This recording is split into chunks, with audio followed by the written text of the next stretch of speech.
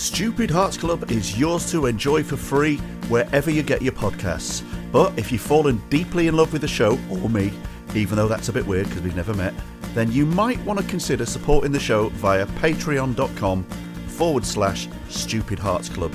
For about $5 a month, you can indulge in your sick little fantasy that I am your very own little audio husband friend, without ever having to deal with the fact that in real life I leave socks and half-drunk glasses of water everywhere.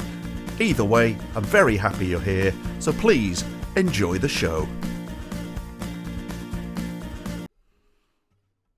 One, two, three, four.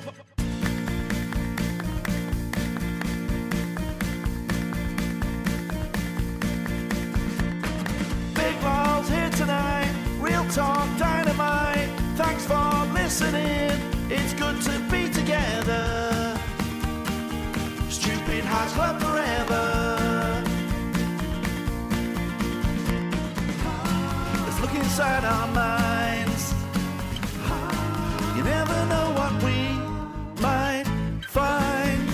Welcome to Stupid Hearts Club with me, Nico Tatarovich, and this week's guest, Miles Chapman, writer, comedian, comedy actor bloke, and talker of ill-thought-through nonsense.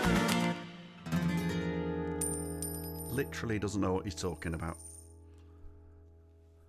1 2 1 2, testing for sound on Stupid Hearts Club. Yes, welcome to the third episode since we went wild into the open, exposed plains of the pod jungle. Does a jungle have plains? The pod savannah. You know what I'm saying. The podcast is available for free. Now, it's been out there for 2 weeks. There's now, this will be episode 45, I think. And, you know, we are able to see that people are going back and having a look through the back catalogue. And people are starting to send me messages saying, oh, I've not heard it before. I should also say that if you do start listening to it and you are loving it and you're hammering through episodes thinking, hey, this guy's got something, and you think, hey, he also sounds kind of vulnerable and a little bit like he's not really making as much money as he should be. If that hits you like a train, like an emotional train right between the eyes, then maybe you will consider coming to find the show on Patreon, in which case you can donate. It's about £5 or £6 a month, I think it ends up being, around the price of a pint of lager, or, I don't know, 3 and a bit pot noodles, something like that. Yeah, if you want to join the Patreon, there's a nice little community in there, and I put extra little bits up in there. For example, there is a special comedy episode of an interview with a brilliant character called Tala Khosravian, which is played by Mona Yousefi, who's brilliant. That is going to be going up next week, and I put little bits of music up and the occasional video. I will be leaning into that a little harder in the next few weeks. But yeah, that option's there for anyone who wants to be like a super fan. Meanwhile, please continue enjoying the episodes that are available on all podcast platforms. A lot of my guests have been on multiple times, so if you like a specific guest, including this week's, I nearly called him a man, but is he that? Miles Chapman. We've had a few chats, often quite funny, sometimes ridiculously immature, sort of boy baiting, semi-bullying, horrible comedy friendship. But there's a frequency that we get on where we really make each other laugh. Do I respect him? Not at all. Do I like him? Like's the wrong word. I live reasonably near him, and how angry he makes me amuses me. and he's a very generous soul. So I like taking advantage of that by, for example, as you'll find out this week, ending up at his house uninvited and ruining a dinner party. So you've got that to look forward to. We had an interesting chat. We do go quite deep when we chat on the phone or when we're texting each other, just being idiots. It doesn't really get deep, although Miles is very sweet and does check in on how I'm doing to a degree that I would compare quite openly to stalking. Okay, but he's a very caring chap and he does check in on me, and that's brilliant. But when we turn the microphone on and we get chatting about comedy and what we're into and what we're not into and what winds us up, I'd like to think that we go to a less aggressive, silly place than the nonsense that we throw each other through most of the week. In today's episode, it's interesting where this went, because I was expecting us just to be talking about loads of gibberish, but we end up having a reasonably deep and honest conversation about comedy when it isn't necessarily done that well, and what you do with that, and where that fits in the learning journey as a creative and if you work in comedy as we do yourself, but also just in a culture of social media and accountability and commenting and all that. So yeah, it was kind of interesting. See what you think. So yeah, an interesting chat coming up. Please enjoy this week's episode. Oh yeah, before we get going, I really do need to say, it's often the hardest edit doing a Miles episode, and that's because, don't ask me why, I'm not going to do any judging, but he seems to just not have a handle on microphone volumes and the general conditions that one would expect in order to make a pleasant, audible experience in a podcast. That plays out very early on. So anyone who genuinely mean this, if you've got kind of sensory issues around sound and sudden noises and all that kind of thing, you might want to turn the volume down a little bit for the first few minutes, because there is a bit of an interruption that's a bit loud. And throughout the episode, you will find it's just part of Miles's personality. Occasionally he can't help himself from his voice being raised a bit when he gets excited, which is usually when I'm mocking him. It's probably a defense mechanism. That's probably just him channeling some form of anger. I don't know what it is, but whatever it is, it makes me laugh, but it also hurts my ears. So tread carefully, guys. Don't be carrying any expensive crystalware while you listen to this episode. That's my advice. Anyway, God love him. Do enjoy a good old chat about comedy with Miles Chapman. Oh, God. There's just no way that this is going to not be stressful and difficult. Well, that's exactly what I want. Are you on a fucking roundabout going like far and near the microphone? Are you in your little pedal car? I'm sitting right by the microphone, right in front of it. Right. So what I'm gonna say to you is, if you can just be slightly. I don't give a fuck, mate. That's my life. Oh God, I hate you so much.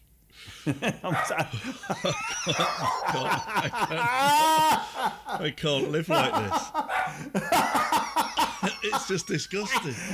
I'm fucking loving every minute of this. This is fucking brilliant. Charlie, pack in! Oi! Nobody there. Nobody there. Right. So you've decided to do this in a room where there's a barking dog. Is that what I'm getting? Well, from I this? can't do much about that. My wife's away. My daughter's out. So I'm Don't you a make favour. sympathy excuses. Why I'm can't doing you be you in a that? fucking massive favour. Just get on with it. It doesn't feel please. like it. Well, I don't give a fuck. That's the reality of it. What's wrong with that room I did a little audition in where it's like an office and you can shut the door? Because I'm keeping an eye on my tea on the hob. So that's the real reason. Yeah, that's the real reason. What are you cooking? I'm cooking. Well, I'm doing a broccoli. Is this recording, by the way? Why should I tell you?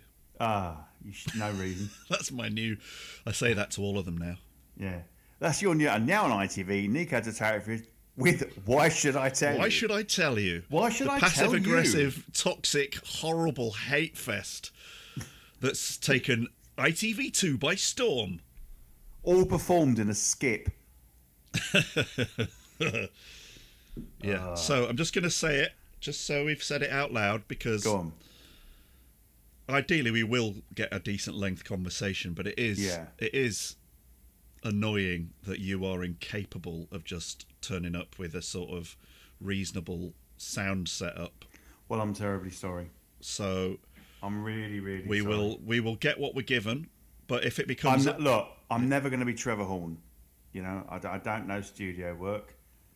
You have me on for my banter, not for my ability to make a nice to recording. plug one thing in with Well, one, and it's more than one thing. It's your end. I'm convinced it's your end. I know you are, but this you're the only person that this happens with. Oh, really? Okay, fine. Yeah.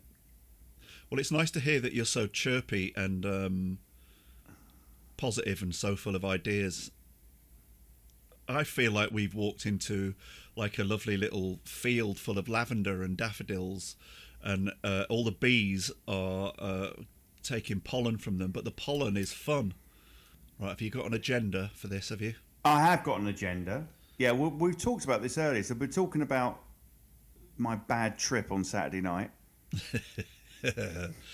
Well, yeah. Why don't you tell the boys and girls what fun you had on what happened on... Okay. So do you think we need to do both sides of the story? I'm the right-hand side, you're the left-hand side. How I see it and how you saw it. Or is it both the same?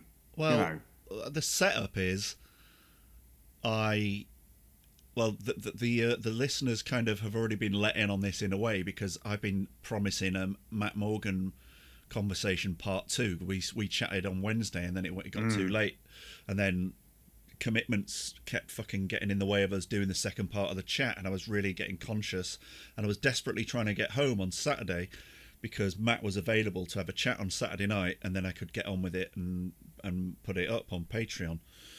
But as you now know, my journey from London, because I stayed in London for a week looking after these cats, my journey to get back home and get settled in and all the rest of it just fucking turned into a nightmare. And I ended up effectively feeling like a sort of a refugee, just fucking getting off a train and hitching, not knowing what the fuck I was doing. And I was trying not to get angry about it, and I was trying to just stay calm and think, whatever happens, you're going to go and calm down. You're going to go and sit in a pub somewhere and buy a pint. The train station was mental. There was replacement buses, people like fucking kicking each other and spitting at each other and slitting each other's throats. I just couldn't deal with it. So I just thought I'm just going to walk with my heavy bags until I've forgotten that that's what this is. And then by some way or other, I will find my way home, because it's about 30-40 minute drive away. Right. And I thought I could get a cab or an Uber, but I didn't know what I was doing. If I'm honest, I was slightly panicking. It was sort of anxiety induced that you saw me in the first place. But then I looked up, and you were fucking walking towards me, and it was like all dark and windy and horrible. And then you looked up, and you looked like you'd seen the fucking ghost of Christmas past. Well, from my point of view, I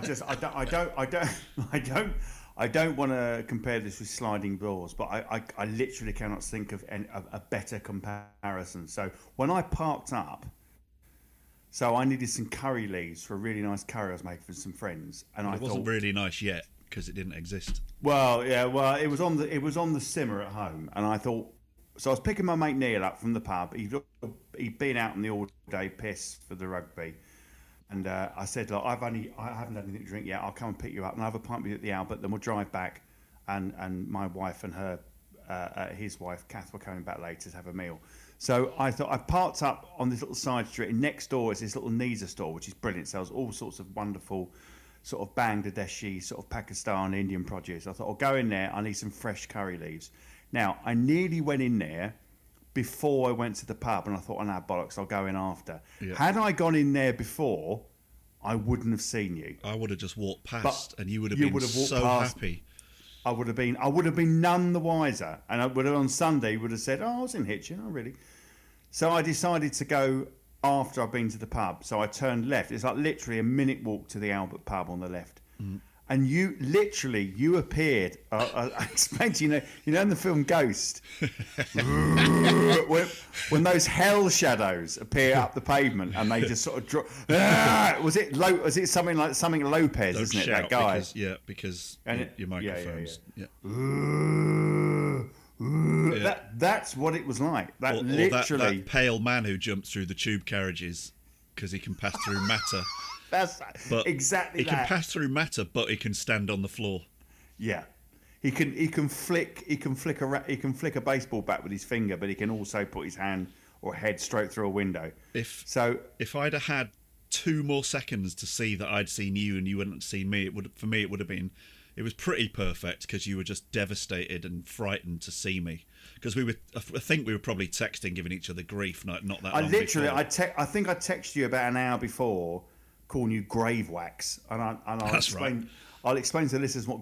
So Nick and I, as you probably heard from previous podcasts, have increasingly awful, vile names for each other. Yeah. And grave wax was something I found. So apparently, when if a body has been embalmed and then put in a coffin and buried, there are set stages of decomposition of the body, and apparently after 10 years, all the sort of is it subcutaneous or subcutaneous fat? Subcutaneous fat around your thighs turns into this sort of jelly-like wax, and it's known in the industry as grave wax. So you've become grave wax, basically. It's fat that's turned to like this waxy vial. Okay, so what do you reckon that the consistency of that is? What would you compare it to? I would compare it to. I tell you what it's like. Like a hard hair pomade. Yeah, or you know when you cook a stew and then you put it in the fridge, and when you get it out, it's got that thin. It's like dripping, isn't it? Yeah, it looks like sort of melting ice on a lake, but it's made out of fat. It's made out of fat. It's like savoury icing. Grave wax. Grave wax. I'm happy with that for this week's nickname. What's your nickname this week for me? There's been quite a few. I can't. What was your latest? I need to look it up. Hang on, let me get my glasses on. Well, today I've labelled you on the channel that you're speaking on. I've labelled you Hate Speech, which I think sums you up, because most things you share with me that are nothing to do with us two, and you're like, oh, why are we so horrible to each other? But nearly everything you send me is being awful about people you don't even know. And look at this, oh fucking hell, look at that person, and it like you take serendipity, that's not what, surreptitious photos of people or things you found where someone's doing something badly, and it's just, can I just point out that you entirely motivated with hatred and judgment. Yeah, but you do exactly the same thing. I actually don't. So you do, but you actually do. You sent me pictures when you were in St Albans. You sent me a picture of a woman's skirt and cracked heels once years ago. Yeah, you sent. But what about when you were at A&E and you sent pictures of purple feet? I didn't send a picture. I sent a description. I didn't impinge on anybody's rights. I've got the pictures here. I did not send a picture of purple feet. You sent a picture of someone with really swollen feet. Well, that was lovely. Anyway, the latest name you've given me was at 1503, which was Mudman. Mudman. I thought that's quite good. That's quite a good name. Yeah. I like sort of blunt insults. Like you've not thought of a good one. So they just get away from me, you damn mudman. Mudman. I've been looking at. I've just been going through previous. So you called me fuck mound, which is nice. and then I called you It's quite peptic. sexy. It's quite sexy. Yeah, peptic ulcer. I quite enjoy that. Grave wax, that's still in there. There's lots of them. We've covered this, really, to be honest. We don't need to go back over let's the cut. Absolute disrespect that... So no, you're right. Let's both agree that Saturday night was fucking dreadful. Awful. And let's move on. Yeah, it was basically, really, really awful. What happened was... You wouldn't go. You wouldn't leave. Well, the funny thing was, you were just like, well, what do you want to do? Do you want to come for a quick pint? And I had no understanding of why I was there in the first place. So, and I didn't know what you were doing. You were just like, yeah, I'm meeting my mate. We're just having a quick pint, and then I've got to go to mine. And what had happened is my phone had died, so I couldn't even phone an Uber or a taxi. That's right. You had no. Yeah. So if I hadn't have met you in Sliding Doors, I would have gone in a pub that's not like my local, and I would have sat down and bought a pint, and then I would have looked around and thought, is there any way I could charge my phone up, mate? Or have you got a phone and a taxi number? Right? That was. Yeah. It was going to be like 1990. That was your plan. Yeah. The 1990 version of needing to get home, like asking for like 50p to put in a phone at the end of the bar. And I really didn't know. But then when I saw you and you went, well, just come with me a minute, I had no reason not to.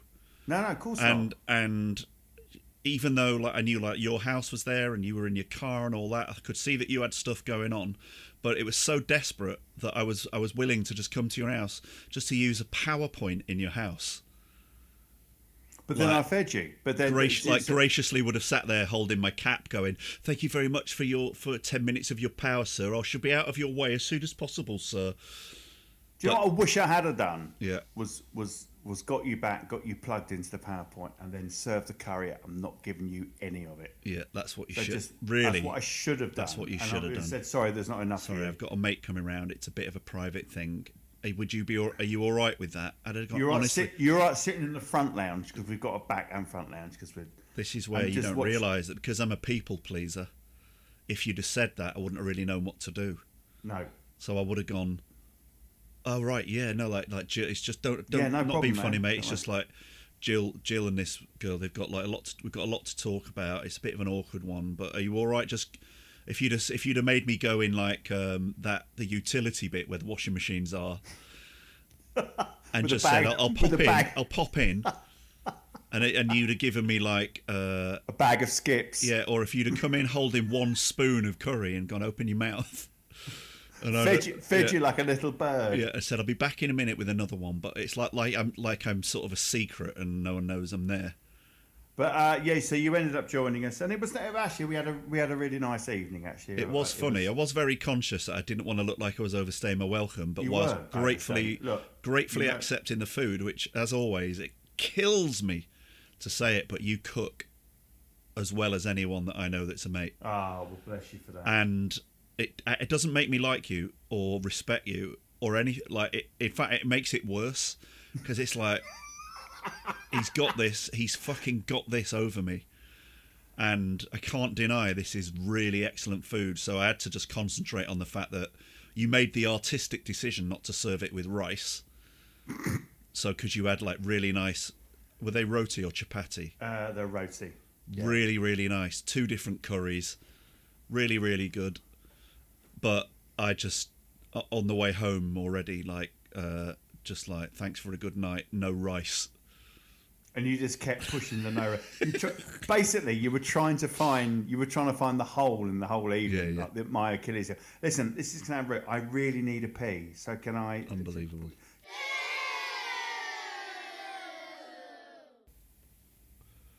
And we are recording again. We're back on again. So where were we? So there's a couple of things. Obviously, we talked about Saturday night's dreadfulness, but what I was going to add was a couple of things I wanted to talk about. I'm sure there's probably a few things you want to talk about as well. The thing that's happened between when I last saw you and now, and I do want to talk about these because I can't stop watching them. Are those poor? You know what I'm going to say, don't you? I do know what you're going to say. Let's discuss that. Can we discuss them? Well, yeah. I don't know how I feel about it, but let's discuss that.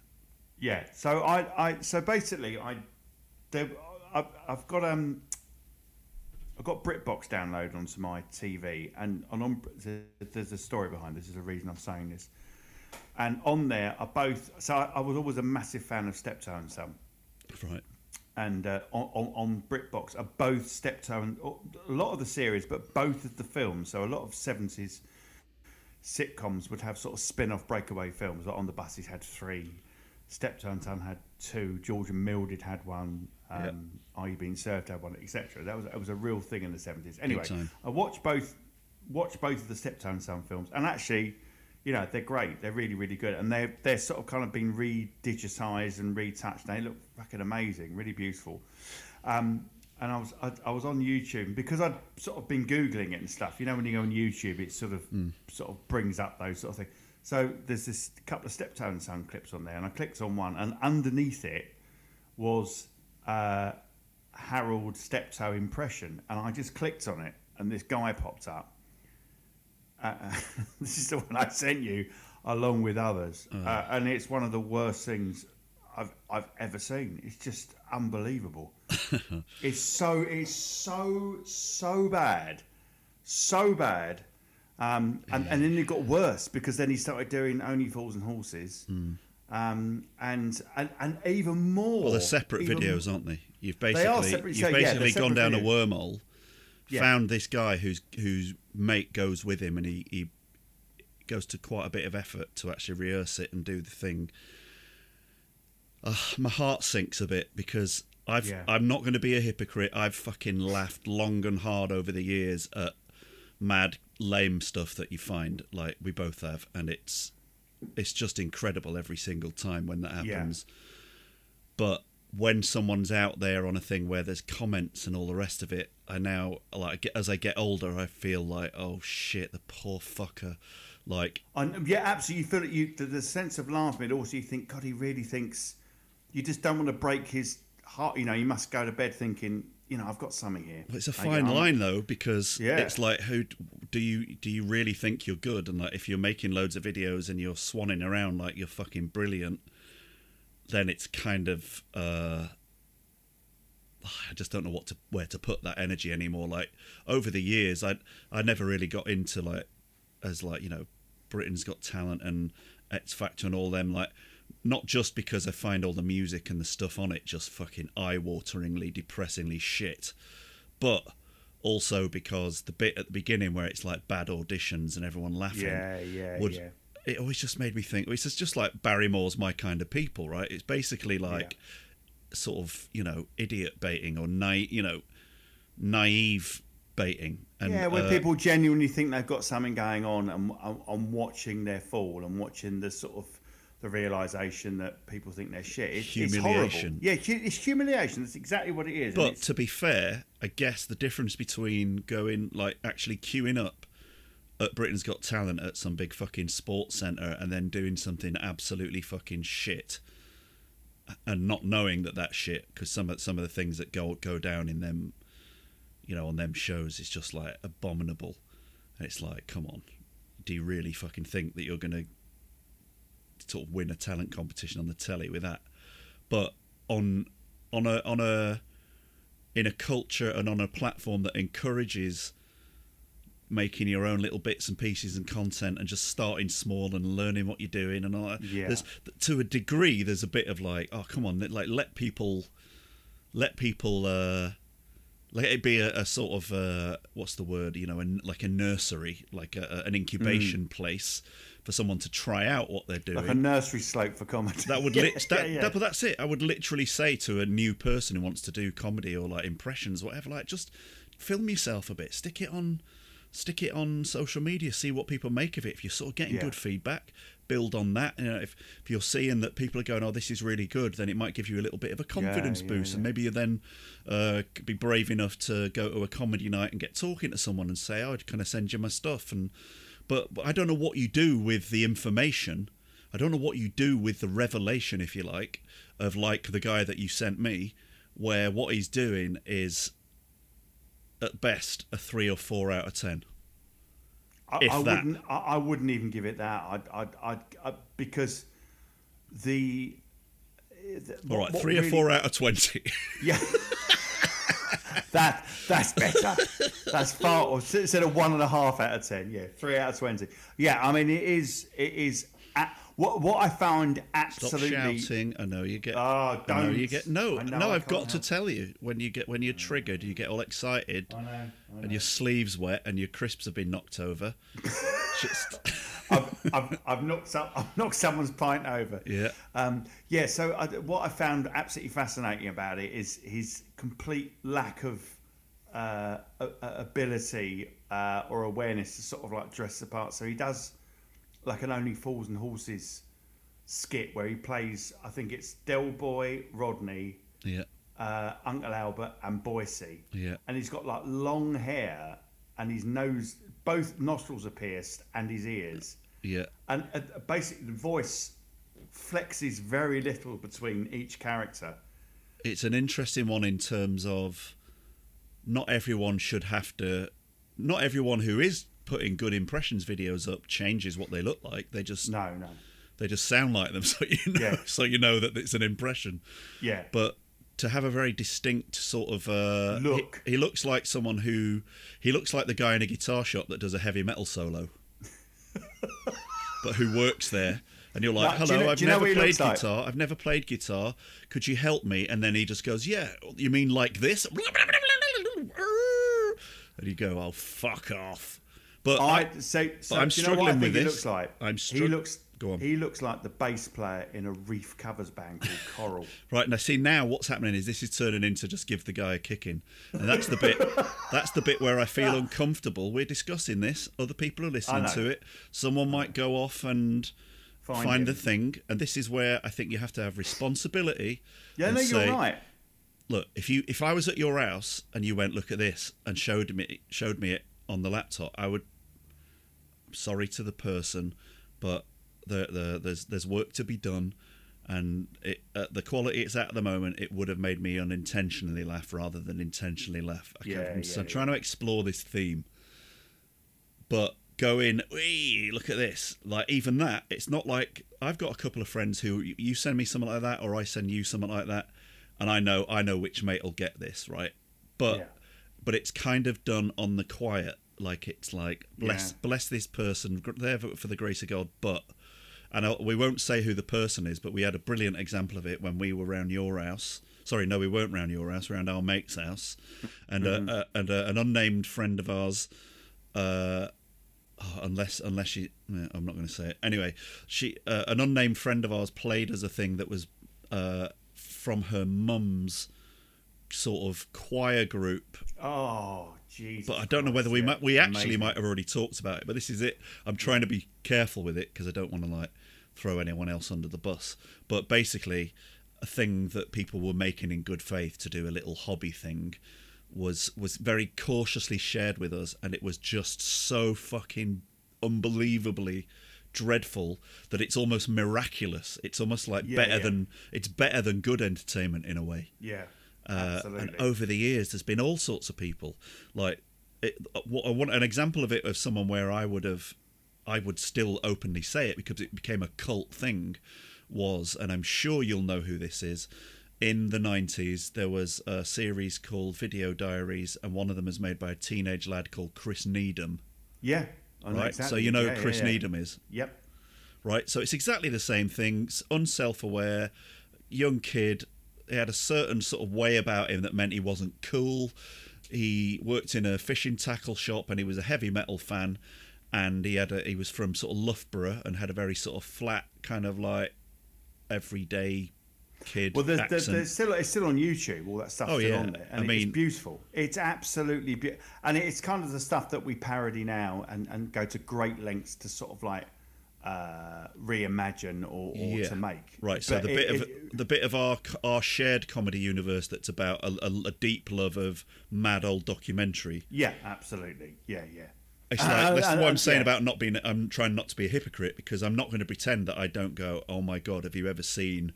And then we start riffing on mad old documentary bits, and we are really what you're doing is we are laughing at those documentaries are very. It's neck curtain twitching. It's laughing at people for being a bit unaware and being a specific type of a character.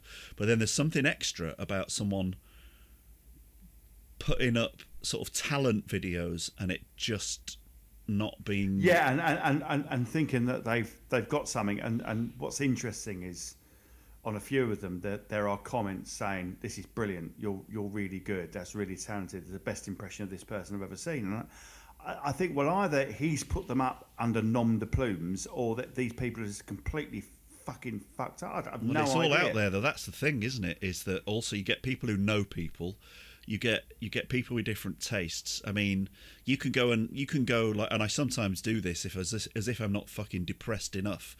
Now and again, like me and Terry Minot will be laughing. He might say something about Jim Davidson's YouTube channel. Yeah, right. I'm the same. And then I'll go and have a look at it, and he's like, he does this stuff in a studio, and I think he's like makes an all right living out of it, because that crap, his audience is still out there, very much the sort of, his old audience that are very sort of I'm over pigeonholing people, but fuck it, a very Brexit-y, very help for heroes, like. I think people know what I mean by that. Like, we know exactly what you mean. People who are not given to political correctness, and that underneath Jim Davidson's stuff. Or the comments under YouTube would be the days when comedians could say something without anyone being offended. Yeah, well, actually, it's all that shit. And I've sent some of them to you where I'll watch it for half an hour, sort of through my fingers, just to be, in a way, it's going, well, why not look at the sensibility that isn't your sensibility?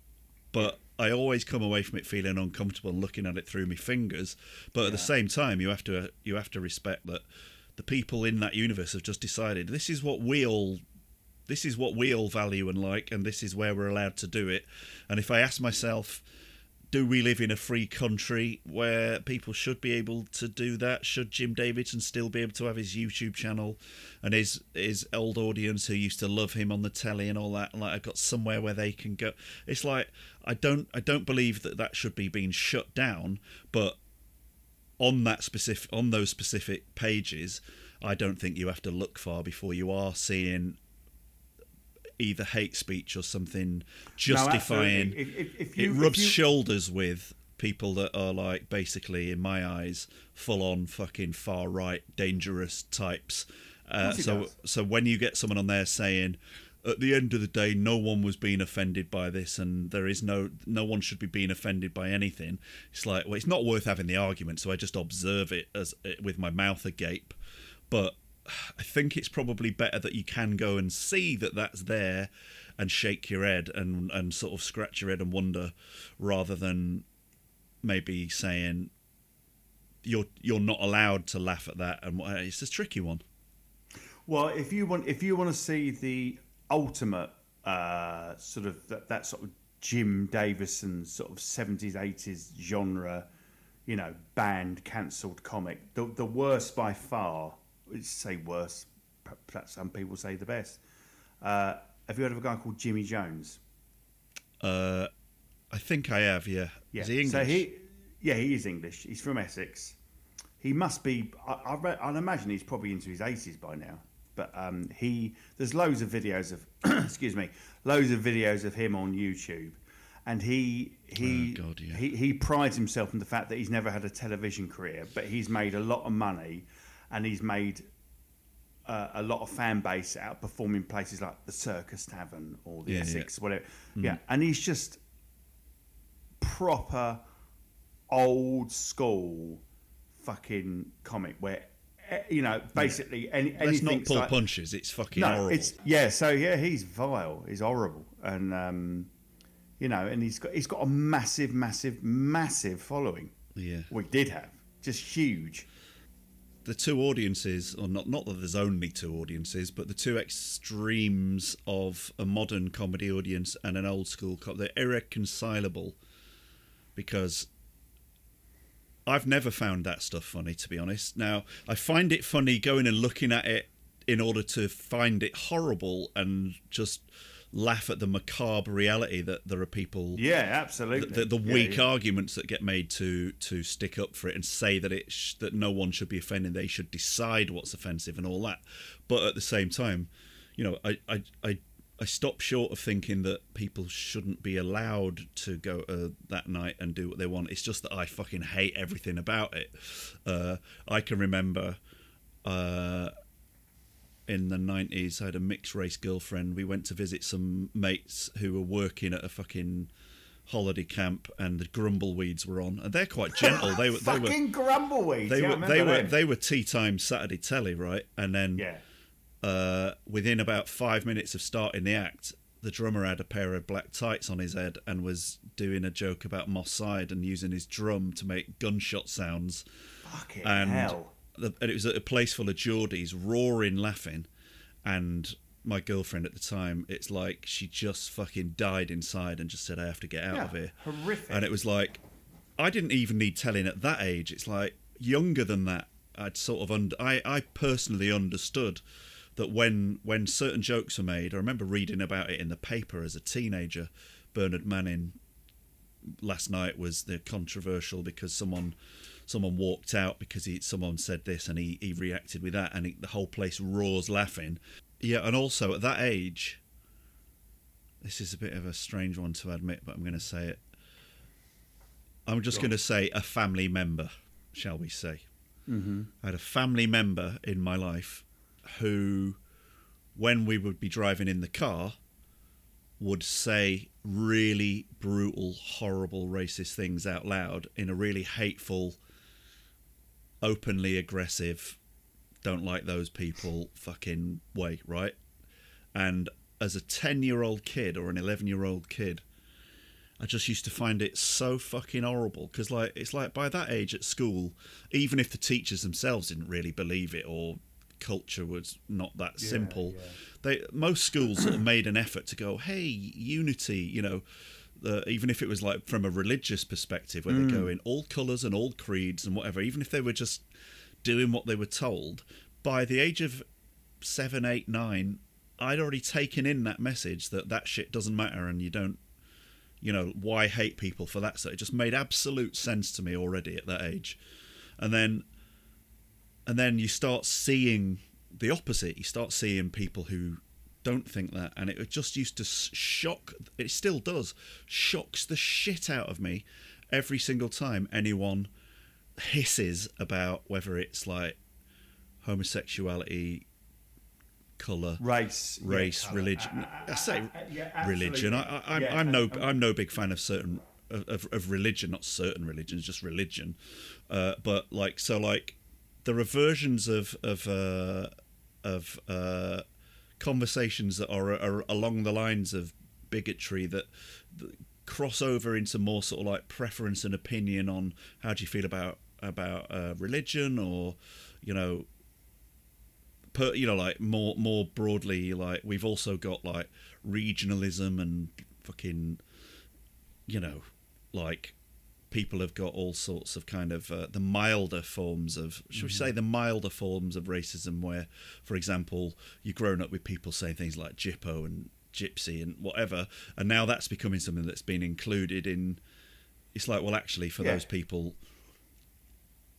it actually is something that's overlooked as a part of that conversation. Now it is part of that conversation, and I like following all that and trying to respect it and understand it. But the reason I'm mentioning all that is because I can't pretend that I've got a 100% record in my whole life of never saying anything horrible about anyone, because I haven't. But in my eyes, that level of hatred, like I saw that from certain family members, and it fucking turned my stomach. And so whenever I'd see any comedy that those people thought was like bang on, this is what everyone's thinking, this is what should be said, and you know that everyone in that room thinks like that, it just felt like a fucking cesspit to me. There's nothing could make me go, apart from maybe research in the name of fucking like doing an article or talking about it or research or whatever, nothing could have made me go to like a Chubby Brown gig, a Bernard Manning gig, anything like that. And yet I can admit that if you take the subject matter out of it, they were technically good comedians. And there are now. I just chip in. There's a clip that I've watched a few times, and it still makes me laugh, because actually, as much as an abhorrent man Bernard Manning was, fucking vile, racist, homophobic, whatever you want to call him, hideous. But there's a clip of him on an interview with Mark Lamar. Have you seen that? Yeah, I remember seeing that. Yeah. And so he's sort of chatting to him, and basically he sold himself down the Swanee when he did the Mrs. Merton show. Do you remember that? It's fucking horrible. Really uncomfortable, massively uncomfortable watch. But anyway, that was kind of I think that was after the Mark Lamar chat. But anyway, that's by the by. But he said, "Come on, tell us a good clean joke that's not going to offend anyone."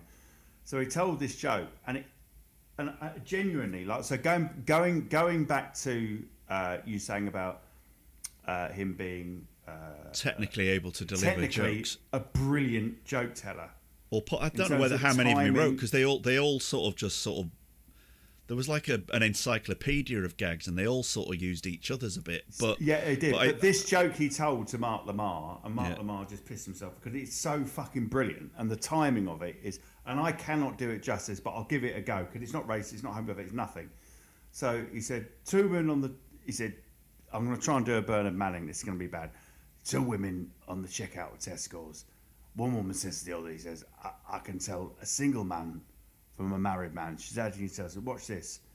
Bloke comes up the cell, he goes, 1 mushroom, 1 slice of bacon, one tomato, and a tin of beans. She goes, you're a single man. She goes, how do you know that? She goes, because you're a right ugly cunt. I love the way you did the punchline in Cockney. Yeah. So he comes up and he goes up there. He says, "How do you know that?" And he says, "You're an ugly cunt." Yeah, you're an ugly cunt. Which is it's a good joke. It's a good joke. It's a fucking good joke. So I can't do that justice but his timing. Well, you didn't, but never mind. Thanks ever so much. His timing is absolutely fucking superb. But the way holds on certain words and waits for that punchline to get the best juice out of it. It's fucking brilliant. And that's what he was really good at. So there's a lot of comedians where the jokes are actually quite lame, but actually the way they deliver them gives them extra oomph and spice. I think there's a lot.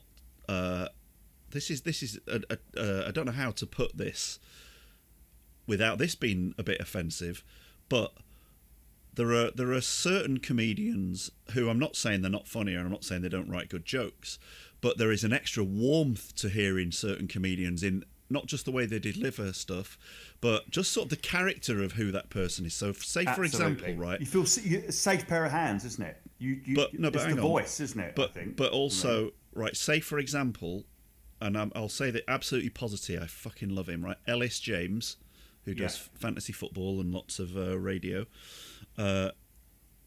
He's got a very lyrical Welsh voice. Mm-hmm. That means not Max Boyce. That the bits where he's just speaking already sound sort of pleasant in a way that then gives an extra type of weight to when the funny bit comes. Yeah. Whereas if you've got removing the bile from Bernard Manning, that rough, curt, matter of fact thing that does a different job, right? So there are some cases where I'll say, like, another example of this was a comedy character, but when you think of Sue Pollard in Heidi High,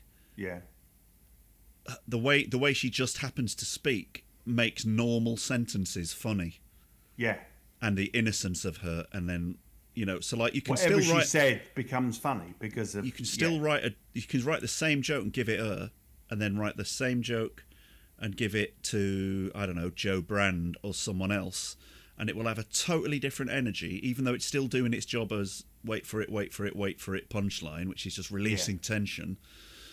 It's just really interesting what the individual actually brings to it, and that's why. 100%. And there's one of my other favourite comedians who sort of Mark O'Sullivan and I have always sort of loved him, and I think he's still sort of stayed relevant out of all those days from do you remember the 1970s program, The Comedians? Yeah. Where they would have they'd have Bernard Manning and Stan Boardman. Mick Miller. Mick Miller. Well, So Mick Miller, I think Mick Miller's fucking great. Yeah. I really genuinely find him funny. There's nothing really abhorrent in his act at all. There's no racism, no sexism. It is almost like daft, silly humour, and I think it basically has dated quite well. So Mark and I have always been a fan of his, and every year we go to Blackpool for the roller coaster club, and then on the Friday night they'll get like a sort of like a half-known comedian in. And one year, my dream came true. Mick Miller turned up and did a set for an hour, and he was brilliant. Yeah, he was very, very funny. To be fair, there's no better place to be. My... There's no better place to be than Blackpool when an old school comedian's going to be on. Yeah, totally. And he still tells one of my favourite, and Mark will back me up on this. My favourite ever jokes. He said, I won't attempt to do the voice. I started my career off in the circus. I didn't have an act, but they kept me on for 9 years because I was the only one that could fit the tent in the bag, which is so fucking brilliant. Yeah. It's so beautiful, and it's just such a lovely, stupid joke. And that to me sort of sums up my sort of level of humour. It's very, very, very funny. And he said, "Stop." The other one of my other favourite jokes. He said, "Just keep your voice down a bit." Okay, he goes. I started he said I lost my hair at the age of 9. No, he said I can't remember the right words. He said, he goes, I started losing my hair at the age. Oh, fucking hell, I'm going to ruin it now. I'll shut up. No, go on. Struggle through it. I'm enjoying this. You're enjoying this. He said I started losing my hair at the age of 19. Fucking hell, what a game of cards that was. I can't remember. I just want you to keep trying to remember, because that's not it, and that's not funny. I want this to really fall apart until. Oh, fuck you! Do you know, until it just goes really quiet. I don't want to do this podcast until it goes really quiet, and then we can just hear that you're crying, and I'm just giving you a minute. Are you crying I'm now? Actually looking it up online because I don't want to get it wrong. Well, you've already got it wrong. Brilliant. Where do we go from here? Have you got? Can you tell a joke properly? Here's an interesting thought then. Seeing as you've ruined that, what do you think's worse? A skilled, offensive comedian. What's more offensive to you? And this doesn't mean I'm not trying to trick you to say there's nothing wrong with, like, you know.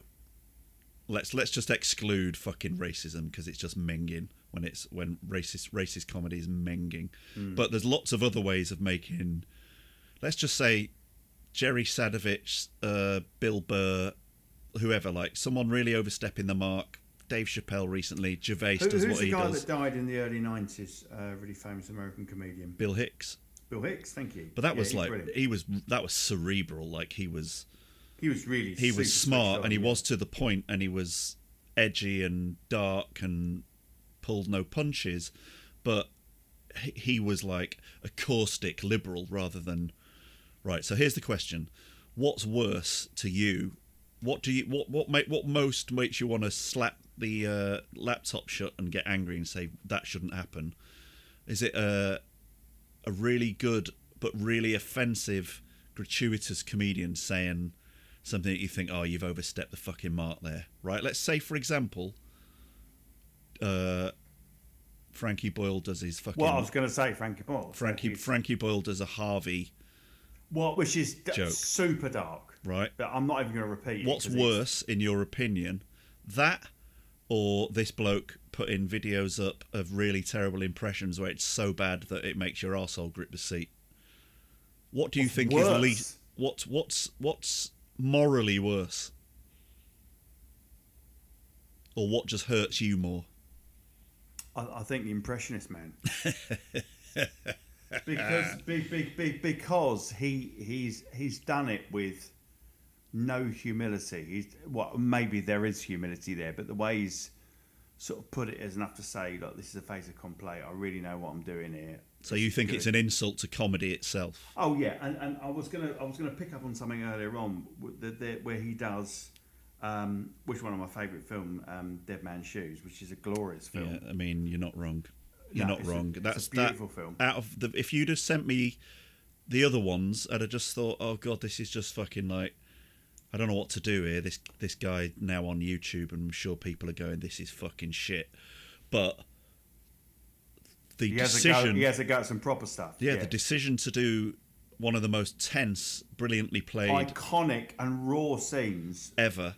Yeah. And it... God forgive me, and I hope this person doesn't get any grief as a result of me, but he delivers it with all the weight of the caramel bunny. Right, on an advert. Yeah. And I didn't know what I was watching, and all I can think watching that is, it's not so much filming it, it's then seeing it afterwards and thinking, is this good enough for me to put up, or shall I keep working at it? Yeah. Is that ready I yet? look at the original, and I look at mine and go, yeah, do you know what? I reckon I've made it my own. I've made it my own. I'm going to put it up. Like putting it over it on tracing paper and going, yeah, I think that's the same fingerprint. I mean, it's never easy with impressions because there's slightly different ways of attacking it. And we've had fun. But it's not even an impression. It's kind of like an iconic scene. It's beyond an impression. It's like taking a really iconic scene from and you're borrowing from the scene there, aren't you? It's beyond fucking words, mate. I don't know. I just don't know what we've unleashed here. It's like we've sent something out into the world now, and please everyone be very careful where you tread out there in the world of undoubtedly substandard content. But what I will say about that is, one of the worst places you can experience that is at the very early amateur grassroots levels of live comedy. The people that you will do an open mic night with, and you will be in the same boat as them because you're new and shit and don't know what you're doing yet as well, but you might just get a few little hints of the raw material of someone maybe potentially starting to do things the right way, but you will also, you know, on a true amateurish open mic night, there'll be like 6 or 7 people, 2 or 3 people who've done it a few times before, a couple of newbies, and it is just the most unforgettably mad, nervous, horrible experience of your life. And in some ways, stand-up, yes. only made better and worse at the same time by someone who, you know, there's like, you find out you're on 4th, and the first 2 or 3 people that get up, and they're only doing like 5 minutes because it's like 5-minute slot. It's only 5-minute tryouts. It's 5-minute tryouts. That's how people really cut their teeth right at the beginning. And some of what you see is just so unspeakably bad. Yeah. That it's difficult to process it. It's amazing to look back on it. Well, I've done a few, and I'm not going to name names. I've done a few stand-up gigs, and you know, I'm no Billy Connolly, for Christ's sake. You know, I'm trying my best, but she, you know, you're not even Brian Connolly. I'm not. Fucking no, I'm not. I'm not. Absolutely not. Very good. But yeah, there was a couple of gigs where there was some stand-ups, and they were so dire, so bad. Yeah. Well, you can't really even call them stand-ups yet. That's the thing. It's like, you know, when at that level, it's someone having a go, isn't it? You know. Yeah. But yeah, I've seen some, and me and my mate George K, who, he's fucking written some seriously fucking like high-end stuff at the moment. He's written episodes of fucking Killing Eve, couple of like quite big Lupin on Netflix, whatever. He's gone in more of a drama direction. What he's written. Well, it sounds like you do. It sounds like you're angry at someone else having I'm not angry. A really, really stylish, classy career. But we started off by being absolutely entranced with grassroots level comedy, but it was in a respectful way, but it was like in awe of what you were seeing at that level, because he wanted me to try it, so he was trying to encourage me, and he came with me a couple of times, but it almost made it harder because people were getting up where it was effectively like Britain's Got Talent auditions that are borderline bullying, but these people have chosen to be there and they've got every right to try what they do. And there are some nights that are sort of legendary for it, and they survive many years. And I will name check one night. I don't know whether it still exists, because they know they were aware where they sit in the canon of live comedy, and it's kind of loved because it is an entry level thing. There was a night called Brian Damage and Crystal. Yeah, I know Brian. So yeah, I did a show with them because Anything But Coldplay was a thing on BBC Three Counties Radio, which I did a guest spot on. And Brian Damage and what was her name, Crystal. They've just recently moved to Australia. Oh, bless them, have they? Yeah, they have. So it's sort of musical comedy, isn't it? He's on the guitar and yeah. I know exactly who they are. But that is where all the really new / not very good yet people they knew they could get a gig there to keep trying. And I look back on that really fondly because I never sat there thinking, oh, I'm better than this cunt or these people are shit. Yeah. Because I was shitting myself so fully that every time I went there to try a new character out, so full of nerves I'd do a bad job and then just talk myself out of ever doing it again. I'd be getting changed in the toilets into this outfit of this character, so nervous that I'm putting things in and out of my bag, just nervously not knowing what to do with my hands. And I left my wallet in the toilet. I sort of like would lose my notes and put them in my pocket and then couldn't find them, just in a complete panic and state of absolute fear. So at that point I learnt to even respect the people who were never going to get anywhere, because it was like, wow, anyone brave enough to go through this. Anyone brave enough to get up there, stand in front of the mic and say, for this moment, I'm saying to you that I'm the funniest person in the room. I'm going to make you laugh. It's a fucking brave statement. But I don't know if they are saying that. They're saying no. But effectively, they are. You know, people are saying, right, come on, make me fucking laugh. You're supposed to be funny, so I'm waiting for you to make me laugh. Yeah, it's fucking horrible. It's fucking a really terrifying. It's fucking terrible. You know, and in fairness, you know, that when you go to those sort of new comedy nights, you do get hecklers, but most people are kind of quite generous with their time and laughter because they've come along saying, right, I'm going to have a couple of drinks or whatever I'm going to have, and I want to laugh, so I'm going to, you know, even if it's nervously giggle at a really lame joke. Most people will sort of try and help people. It's only proper cunts that would just sit there with their arms folded, faces like granite, that are the worst. But most people, you know. But it's actually a tricky situation for the audience, because what happens in those nights is there's a sign outside a normal pub. Those people have usually not gone out going, who should we see who's a brilliant comedian? What they've done is they've got half pissed. They've seen a chalk sign in a pub that says comedy at 8 o'clock, £5 or whatever, and they go, fuck it, should we do that?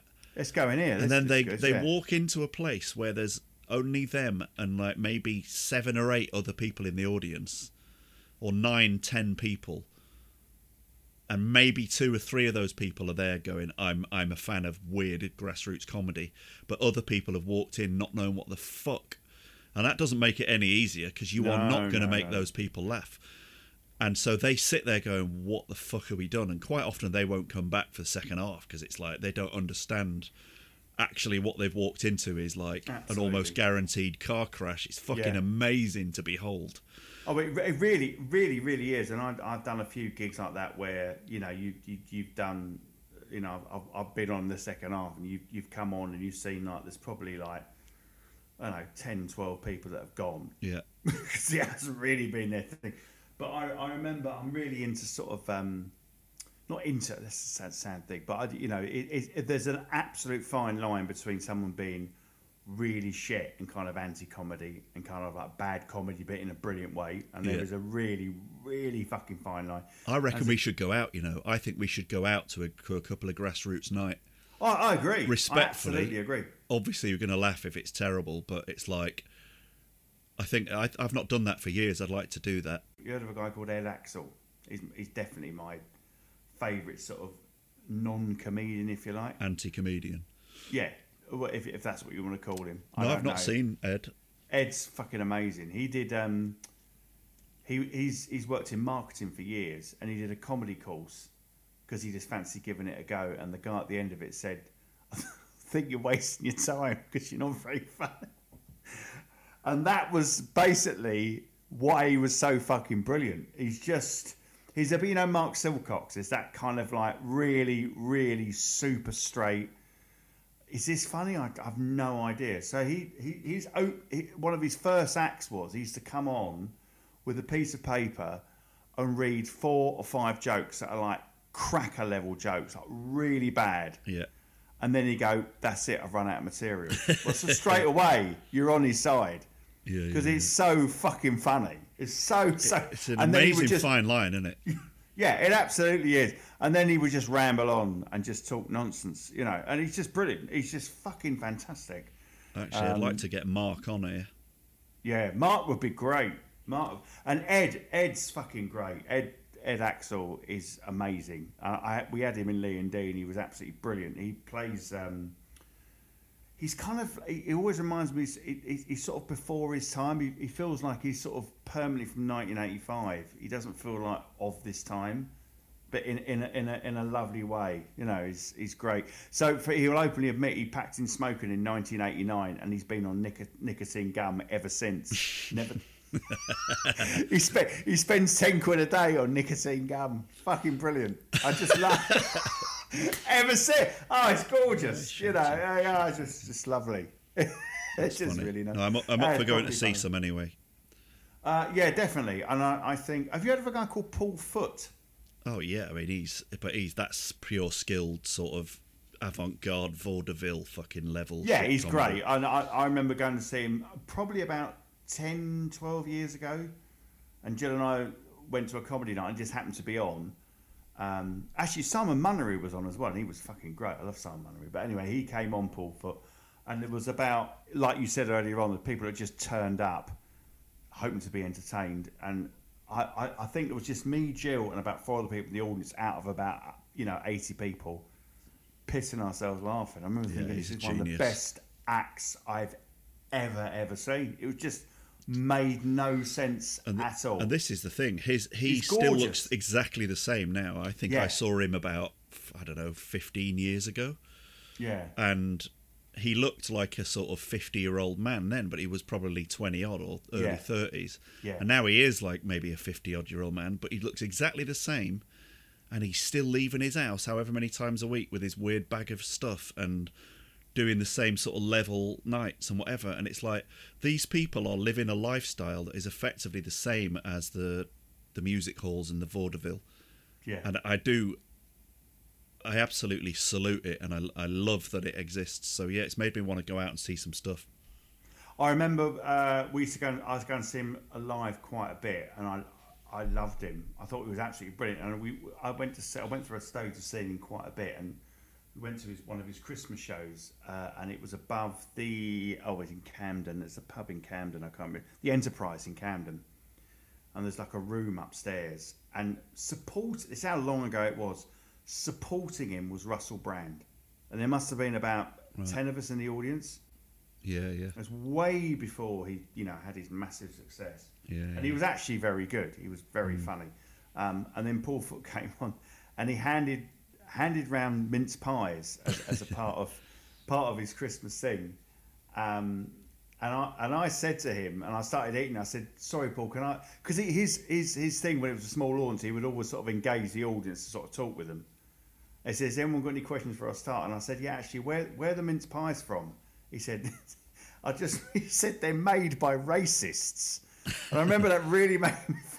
No, just like specifically getting racists to make mince pies. Fucking brilliant. It's like so fucking weird.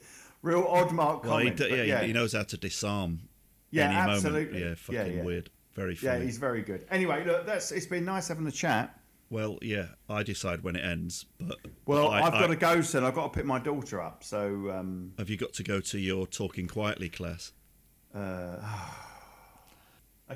I think perhaps the next podcast we should do like a list of things that I'm top trumps.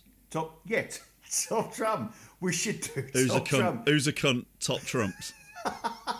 Top trumps would be fucking great. Actually, that's a great idea. It will be a funny conversation, possibly horrible. after I did the horrible chat with you, and then I did one with Griggs as well, I felt like I'd swallowed radiation for a few weeks. And it was funny, but I want to stick to like funny stuff and just a bit of gentle ribbing. Yeah. Griggs is.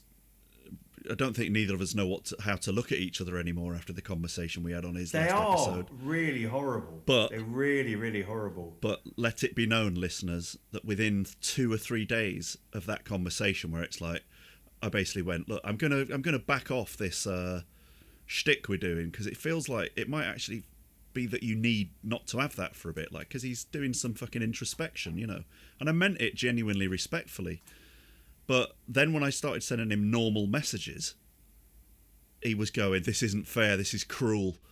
And I was like, "I'm not." But I asked him if he wants to go for a pint, and he didn't know what to do. And then one of his messages just said, "Please don't treat me like a normal human being." Right, we'll end this now, because I've quite frankly, I haven't had anything to eat yet, and I'm really hungry, and I'm done with you. Well, that's a shame. I've got a really nice chicken, bean and chorizo stew, and with veg in it, that you'd be very welcome to come and have if you weren't stuck at home. If you weren't 45 minutes away. By the time I turn up, it's all gone. Yeah. Is yours just sitting on the hob, gently bubbling away? A layer of blue mould on it.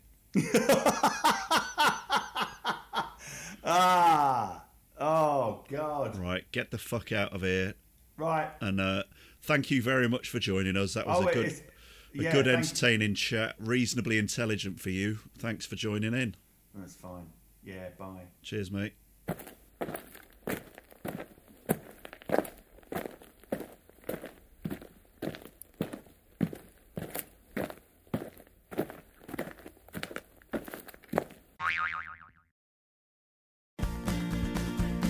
Remember, if you love the show in a deep and probably unhealthy way, you can help support it on an ongoing and stalky basis on patreon.com/Stupid Hearts Club.